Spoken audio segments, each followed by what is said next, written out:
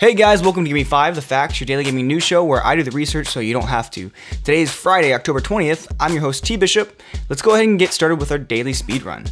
An update just released for the Nintendo Switch that came with several really cool features that people have been asking for since the beginning. The first of these features allows for you to use the capture button on the console to capture video instead of just screenshots.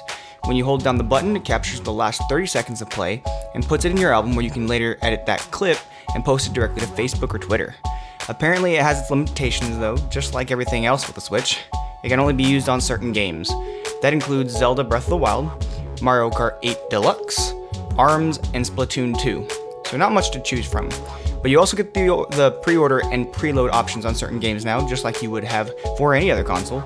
But probably the best feature and the only one that wasn't actually announced was the fact that you can seemingly plug in any wireless headset to the Switch, provided that the wireless headset has a USB receiver. For example, the PlayStation wireless headset has a little USB dongle type connector that plugs into the available USB connector of the Switch when it's docked. Apparently this has proven to work for USB-C type connections as well, and once you have it connected, it immediately transfers over to USB audio. That's it. No menus, no buttons, it just works. Now, on to Destiny stuff. With various bugs and glitches filling our Destiny news feed these last few weeks, we are at least seeing some progress. The most recent hotfix patched the raid keys from disappearing, and we already talked about the bureaucratic walk emote being removed from the Eververse store. But people still have that emote in their inventories and are apparently using it in Crucible to glitch through walls. Because of this, Trials of the Nine is being pushed back all the way to November 3rd while they establish a patch that can remove this issue entirely. Meanwhile, in the Prestige raid, a world first completion was announced and then redacted because the community had pointed out that one of the players was caught shouting, "I'm coil glitching," during the final boss. Bungie stated that this was not the glitch they had planned on looking for, so they didn't have a way to track it. So instead, they put up the names of the first 3 teams to complete the raid and have given the community basically the opportunity to chime in with whoever they think is worthy of praise. Now, as usual, time for rapid fire. A while back we talked about a mouse and keyboard combination possible on consoles via something called the Zim 4. Well, now Xbox is getting an officially licensed version of basically the same thing.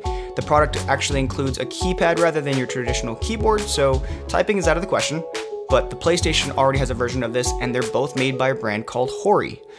Next, PUBG and Fortnite so far have been dominating the Battle Royale game type, with PUBG very clearly at the top with an ever-growing player base, but now they may have some new competition with a slight twist.